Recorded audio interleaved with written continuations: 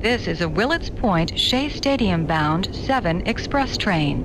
The next and last stop is Willets Point, Shea Stadium.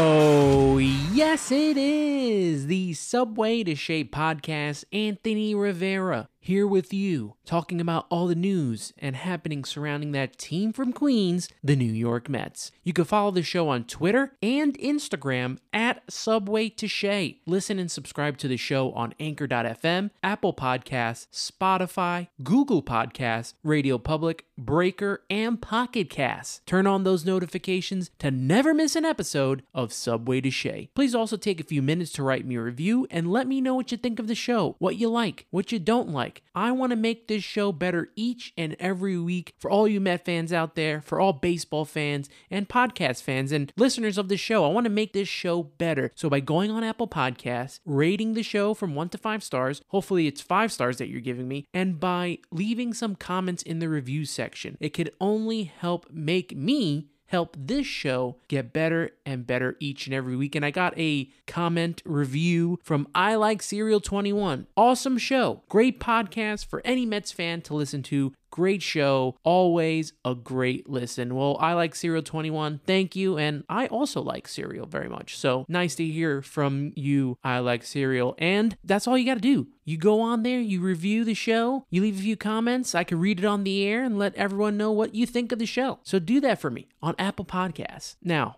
if you're a new listener to this podcast, thanks for joining us. And if you've been a supporter this whole time, I can't thank you enough. It really means the world to me that you choose to listen to this podcast each and every week. Now make sure to follow my work for Rising Apple. Rising Apple is a New York Mets site on the Fansided Network. You can read my articles by going to risingapple.com or checking out the links in the description in this week's podcast episode. Make sure to follow Rising Apple on Twitter at Rising Apple Blog and the Fansided Network at Fansided. Before we get started with this week's episode, I wanted to thank last week's guest, John Sapanaro. John is a comic host, actor, writer, voiceover artist. The guy does it all. But most importantly, he's a Mets fan and co-hosts Till Mets Do Us Part with Matt Ibanez, a Mets podcast, a part of the Chop Sports Media. Make sure to check out that podcast. Give it a listen. They're good friends of the show. We always interact on Twitter, on Instagram. We're always helping each other out. So give that a listen. Thank you, John Sapanaro. Hope to have you on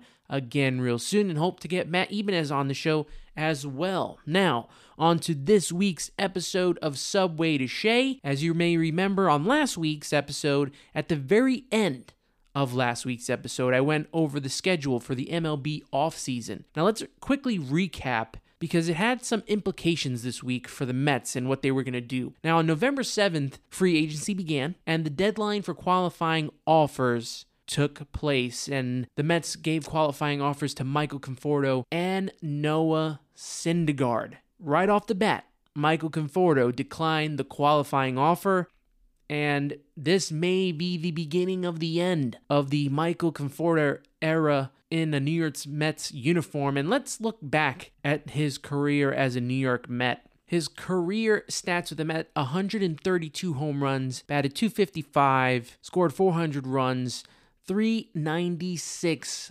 RBIs, and only 18 career stolen bases. For some reason, I thought he had more than that, but he only has 18 career stolen bases, a 356 OBP, slugging percentage 468, and OPS of 824, OPS plus of 124 for all you guys who are really deep into those kind of stats. A 15.7 WAR for his career as a New York Met. He struggled last year, and I was a proponent, I keep mentioning it, I was a proponent of signing him over Francisco Lindor at the beginning of last offseason, or right before the season began. I was a proponent of signing Michael Conforto, and the reason being is that I thought the outfield crop was not good enough to let Michael Conforto just walk. Michael Conforto also being a homegrown player, I kind of liked that whole thing. I thought he was a decent player. I thought maybe after that 2020 season, when he hit 9 home runs, 31 RBIs, and batted .322 in that 60-game season, I thought that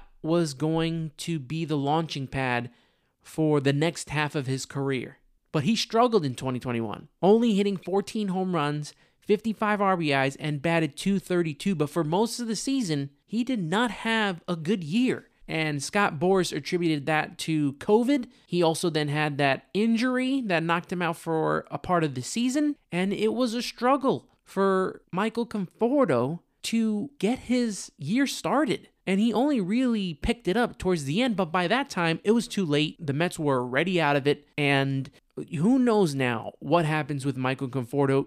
You could tell on the last game of the season that he even can tell himself that it just seemed like this was the end of the road of Michael Conforto playing in Queens. And I do find it funny, and we're going to get more into the GM meetings later, but let me get into what Scott Boras had to say. And let me go off the bat and tell you, I can't stand Scott Boras. I never could stand him. I know he does well by the players, and he gets them their money. I just don't like him. I don't like what he has to say. I think he's a swindler, but he does right by the players. And, obviously for them, that's what's most important. But he said that Michael Conforto is the National League East beast. Also went on to say he became the king of Queens, which that's far from the truth. We know who the king of Queens is, and that's Jacob deGrom. Michael Conforto was never the king of Queens. I've mentioned this before. When we came closer and closer to the end of the season, and even on the last game, besides that last 9th inning when he made the catch and fans really started understanding how he may not be returning and started giving him a standing ovation and cheering for him, he didn't get that applause like David Wright did or like a Mike Piazza did. Yeah, Conforto was good at certain points, but a lot of the times he was kind of mostly an average player. He had that injury in 2016 that kind of derailed, that really positive where he batted .220. He had the one All-Star season batting .279 with 27 home runs and 68 RBIs. And then he batted .243, .257. But he struggled in big spots. And I'm not surprised if the Mets don't bring him back and he signs elsewhere, especially with Scott Boras leading the charge and all these comments that Scott Boras has been making for Michael Conforto, saying that, a lot of teams are interested in him. The interest is high. What else did he call Michael Conforto? The King of Diamonds, because he won the Little League World Series, College World Series. He's been an all-star, pennant winner, was huge in the World Series. And yeah, those things are true, but, it always comes down to what have you done for us lately. And Michael Conforto didn't deliver this year in his walk year, which was surprising. So if he doesn't return, I don't think I would lose any sleep over it. One thing I don't want is for him to sign with another NL East team, especially a team like the Phillies, who, he rakes there in Philly. And I think that would be, good for padding his stats if he went to Philly. But if he goes anywhere else, fine. I just don't want him on the Nationals, the Marlins. I don't want him in Philly. I don't want him in Atlanta. Just get out of the NL East if you're leaving. Let's go to the other qualifying offer, Noah Syndergaard, and he's still yet to accept his offer, which is surprising because at the end of the season, he said that if he was offered it, he'd take it. But in typical, I feel like Met fashion, we're going to hear about this last minute. They're going to wait until the last minute for him to make his decision. And I will say this, if Noah Syndergaard decides not to sign the qualifying offer, then I would think you'd have to let him go, right? Like, he hasn't pitched in 2 years. We got that little piece of him towards the end of the season, and we know the potential. We know how good he's been with the New York Mets. But I don't know if I can offer him more than that $18.4 million. Maybe they could do a 2 or 3 year deal and shorten the money in length by year. Maybe they could come up with some kind of thing like that. But I want to see if he could pitch this year. I mean, at least he owes that to the Mets, right? Career 3.32 ERA. He's 47-31 with the Mets in 718 innings and 120 games started. I really do hope that he accepts this sooner or later. We need to hear some good news on that front, and I hope that that comes to fruition for the New York Mets. But there are some people on Twitter that I've talked with that they don't even want him to accept because they don't want to give him 18.4 because we haven't seen what he could do. We already have enough question marks in the starting rotation, and that starts at the top. At the top with Jacob deGrom. We don't know if he's 100% healthy. We don't know how this year is going to turn out in 2022 for him. He was hurt all year in 2021 with all different various injuries, and now he's got, he had the elbow, he had the shoulder, he had his back. He's throwing over 100 in velocity. We don't know what to expect from Jacob deGrom. I feel like the only maybe given starting pitcher may be Taijuan Walker at the moment, because Carlos Carrasco, he's coming off injuries. Syndergaard, maybe Tylor Megill if you want to throw him in the rotation, but I don't want Tylor Megill and I don't want David Peterson starting off 2022 on the New York Mets. I want them to get more seasoning in the minors. So the Mets have to at least sign 2 or 3 starting pitchers here. Whether you go back and you get Marcus Stroman or you go in a different direction, whatever the Mets decide to do, but they got to get creative. They got to bring in a couple guys here. They have to rebuild the depth. The depth that we thought we had coming into the 2021 season, that pretty much got destroyed with all the injuries. But if Noah Syndergaard decides not to take this qualifying offer, and maybe the Mets and him are coming up with some kind of deal, like I said, maybe 2-year deal, 3-year deal. That way they can lower the money by year. Who knows? But if he decides to go in another direction, then, good for him, I guess. But I would not chase Noah Syndergaard down, especially after coming off the Tommy John surgery, only being able to pitch a couple innings, and then on top of that, next year, we all know he's going to have an innings limit. So he's not going to pitch every game. He's not going to pitch probably all season long. A lot of question marks. And that's something the Mets don't need right now. The Mets don't need question marks. They need to have guys ready to play and ready to go. So hopefully, Syndergaard takes the qualifying offer. It would stink to see him go. He loves New York. The fans love him in New York. I even got the Thor bobblehead here. I don't want to see him go, but I am not offering more than the qualifying offer per year. And I wouldn't even give him more than 2 or 3 years. Let's see what he's got. Let's see if he could get back to the Noah Syndergaard, the Thor of old. And then we can make a decision on if we keep him or not. For the long haul, as they say. Well, speaking of the qualifying offers that the Mets gave out and what's been going on, we mentioned Scott Boras at the GM meetings and the GM meetings in Carlsbad in California. What did we learn from Sandy Alderson? Anything come out? Because he had to represent the Mets. Him and a couple others had to represent the Mets as they don't have a president of baseball operations and a GM yet. So none of that has happened yet. And what we did learn as we go back, and I'm sure you're hearing this again, but let's, reassess. I haven't really talked about what happened here, but no president of baseball operations this year. The Mets are not bringing in a president of baseball operations. They're only going to bring in one guy, moving on to the GM only,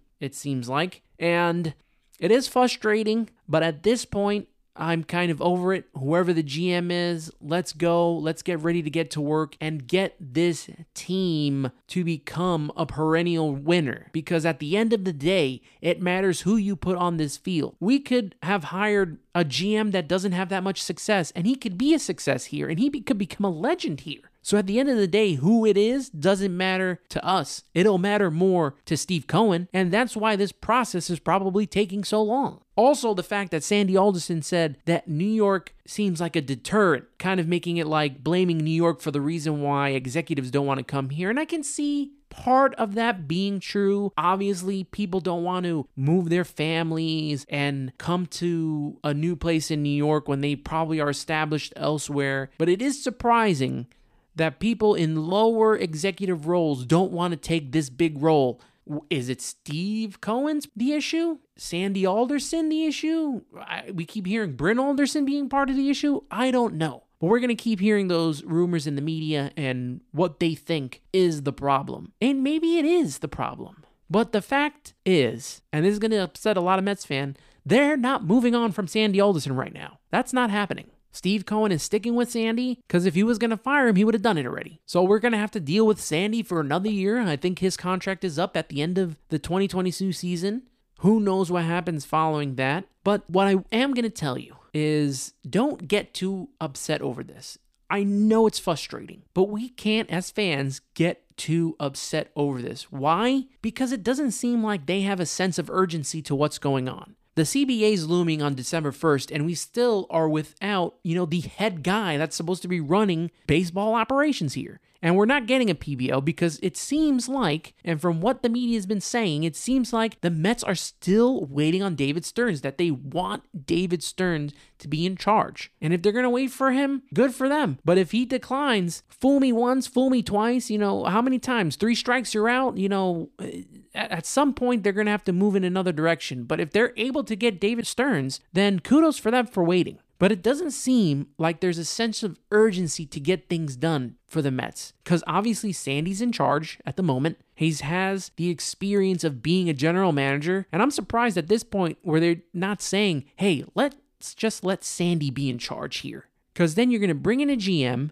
And then next year, you're going to bring a president of baseball operations, and then he's going to have to be in charge of a GM who's already been here. And the GM's going to have to listen to him and wonder, why am I not president of baseball operations? Maybe it goes that way, maybe it doesn't. But the thing looming is, when will the Mets get this GM? I think, personally, they'll either get a GM by Thanksgiving, or they might just wait until the CBA is resolved and then do all these moves. But who knows? Who knows? The strategy for the Mets seems like they want David Stearns. But then we hear about the possible GM. A new guy came out, Adam Cromie. I keep wanting to call him Adam Comrie, but it is Cromie. It's C-R-O. See, I almost did it there. Instead of C-O-R, it's C-R-O-M-I, Adam Cromie. And I think it was Danny Abriano on SNY put together a good little profile of who Adam Cromie is. Or there you go again, Adam Cromie. He worked for the Nationals from 2007 to 2017, and then he left, obviously in 2017, to be a lawyer and work in law. And Cromie worked his way up. In 2010, he was the director of baseball operations for the Nationals, and then in 2014 was promoted to vice president and assistant general manager. And then in 2017 left to join Jones Day and work in law, help out with mergers and acquisitions and corporate governance. But if you go on to SNY and check out this article by Danny Abriano, he gives a good profile into who Adam Cromie is. Now, I don't want to go too deep into who Adam Cromie is. We did the whole profiles on who we thought could possibly be the general manager and the president of baseball operations when we did our episode on that. None of those guys are going to be in charge. So it kind of feels like we almost did it for nothing. And new names keep popping in and out at every moment. Now the latest, and this is from Andy Martino, the latest is that the Mets are closing in on a general manager. And that possibly could be Billy Eppler. Now, I didn't really talk about Billy Eppler because I wasn't sure. This is the thing. When you're talking about all these guys, and then it really is disheartening when they all start to back out, or they're not even going to be the person in charge, and you're just talking about all these guys and just mentioning these names. It gets frustrating with all these names and all the rumors going around. But at the latest, from Andy Martino, and you can take that for what it's worth, the Mets were said by multiple league executives on Monday afternoon to be getting closer to naming a general manager. Multiple sources said that former Yankees executive and Los Angeles Angels GM Billy Eppler was a strong candidate, and that the Mets increased their background work on Eppler late last week. And now that we mentioned Cromie, there has been no traction in recent days with former Washington Nationals assistant GM Adam Cromie. Now, all that stuff that I told you, now throw that all out the window, because he's probably not going to be the GM. But this has been a wild, wild thing. So now the GM could possibly be Billy Eppler. But I am not going to go too deep into who Billy Eppler is. I mentioned what came from Andy Martino on SNY.com. You can check that out, or SNY.TV, and you can find out more about Billy Eppler there. But if the Mets do hire a Billy Epler, or even they go and get Adam Cromie. I will do more in-depth when they get hired. I feel like that's only fair, to get more in-depth on the hiring than all of these rumors. So we will see moving forward if in this week the Mets can hire a general manager and have someone in charge to put this team together. Because like I said, at this point, I don't care who they hire. I just want to make sure that this guy gets the Mets to be a winning team for the foreseeable future. I don't want to win every couple of years. I want a perennial winner every year. And I want a GM who can do that. Whoever the GM is. Doesn't even have to be a big name. But if the GM can get this team to winning every year, that's what's most important to me. And I know that's what's most important to you guys out there. So let's see where the Mets go this week. My final thoughts before this train leaves the station. Luis Rojas possibly going to the New York Yankees. He interviewed to be a third base coach, likely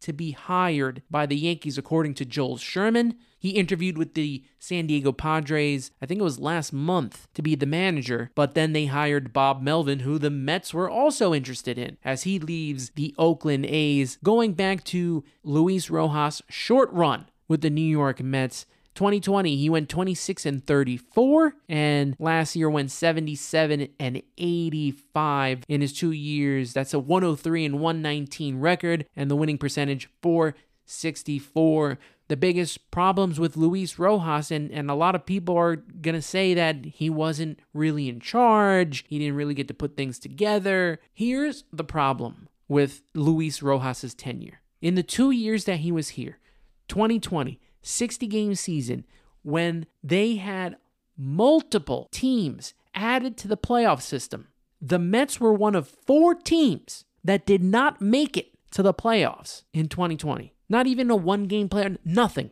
2021 had the lead for over 100 days and then blew it. When no team was taking charge, they kept the Braves in it. They kept the Phillies in it. They had struggles beating teams like the Pirates and the Marlins. Teams that they should be better than. They let run roughshod over them. And then the Braves came back and at the trade deadline made all the moves. They became world champions. Meanwhile, the Mets not only did not finish in second, because they finished in third place behind the Phillies, they didn't even have a winning record. So when people are frustrated over the tenure of Luis Rojas, I get it. I totally get it. And he doesn't get the benefit of the doubt from me. Mets also signed left-handed pitcher Nate Fisher to a minor league deal. Let's look at his stats real quick. I know it's not the big names you've been looking for, but Nate Fisher in 2021 pitched in the Seattle Mariners minor league system, was 3-0 with a 2.89 ERA in 21 games, and he started 2 of those games, 37.1 innings pitched, and he had 47 strikeouts. His minors career, which was 2 seasons, 3-2 with a 3.53 ERA. Maybe a possible bullpen acquisition for the Mets. It's a left-handed pitcher, which is good. The Mets need more left-handed pitchers. Can't be just Aaron Loup coming out of the pen. I mentioned, I think, before that maybe the Mets bring back Brad Hand, even if it's on a minor league deal. All I know is that Aaron Loup can't be the only lefty in that bullpen. He needs help. And the final thing today I wanted to talk about was this past weekend I went on a tour of Citi Field. That's fun. Being a huge Mets fan and getting to, go out on the warning track and walk around and check out all the suites and the clubhouse and being in the media room. That was just a fun experience. And you guys, you girls should all try going on a Citi Field tour, especially, during the off season, get more time to walk around. It's about an hour long. What a fun experience that was. You get to go to the Mets Hall of Fame. Wow, what an experience it was. Also being out in the outfield, being out in the bullpen, like I mentioned before, a lot of fun. You should definitely try doing a Citi Field tour at some point in life. And I know they have, I think, private tours. We went on the big tour. There was a lot more people around, but they also have private tours if you want to do that. The only one thing we didn't get to do is we didn't get to go in the dugout, which I was hoping we can do that maybe at another point in time. But definitely check it out and do a Citi Field tour. And one little shout out I want to have for Don LaGreca on the Michael Kay show. My wife got me a cameo. She knows I'm a big fan of Don LaGreca, and I, look up to him in radio, and I'm very grateful that he did a birthday shout out for me, as it was my birthday this weekend. And I thank you all on Twitter and Instagram who gave me a shout out for my birthday, and for all those who didn't give me a shout out on my birthday, it's okay, because guess what? You're listening to this show, and that's what's most important. I appreciate you listening to the Subway to Shea podcast, and let's wrap it up here. That's what we're going to do. Please take a few minutes to write me a review and let me know what you think of this show, what you like, what you don't like. I want to make this show better each and every week for you Met fans out there. So by going on Apple Podcasts, rating the show from 1 to 5 stars, and also leaving comments in the review section, it can only help me to help this show get better and better each and every week. You can follow the show on Twitter and Instagram at Subway to Shea. And I mentioned I went on that Citi Field tour. You can see some of those pictures on Instagram. I'm going to be posting them. You can see them on my story right now. And then I'm also going to post them on my Instagram page. You can listen and subscribe to the show on Anchor.fm, Apple Podcasts, Spotify, Google Podcasts, Radio Public, Breaker, and Pocket Casts. Turn on those notifications to never miss an episode of Subway to Shea. Also, I'm a contributor for Rising Apple, a New York Mets site on the Fansided Network. You can check out my articles for Rising Apple, as I will leave the links in the description of this episode. Make sure to follow Rising Apple on Twitter at Rising Apple Blog. And there you have it. Thank you everyone for tuning in. I appreciate you all so very much, and that will end this week's episode of Subway to Shea. Always remember to listen, subscribe, share, and review. For Anthony Rivera, you've been listening to Subway to Shea. Let's go Mets.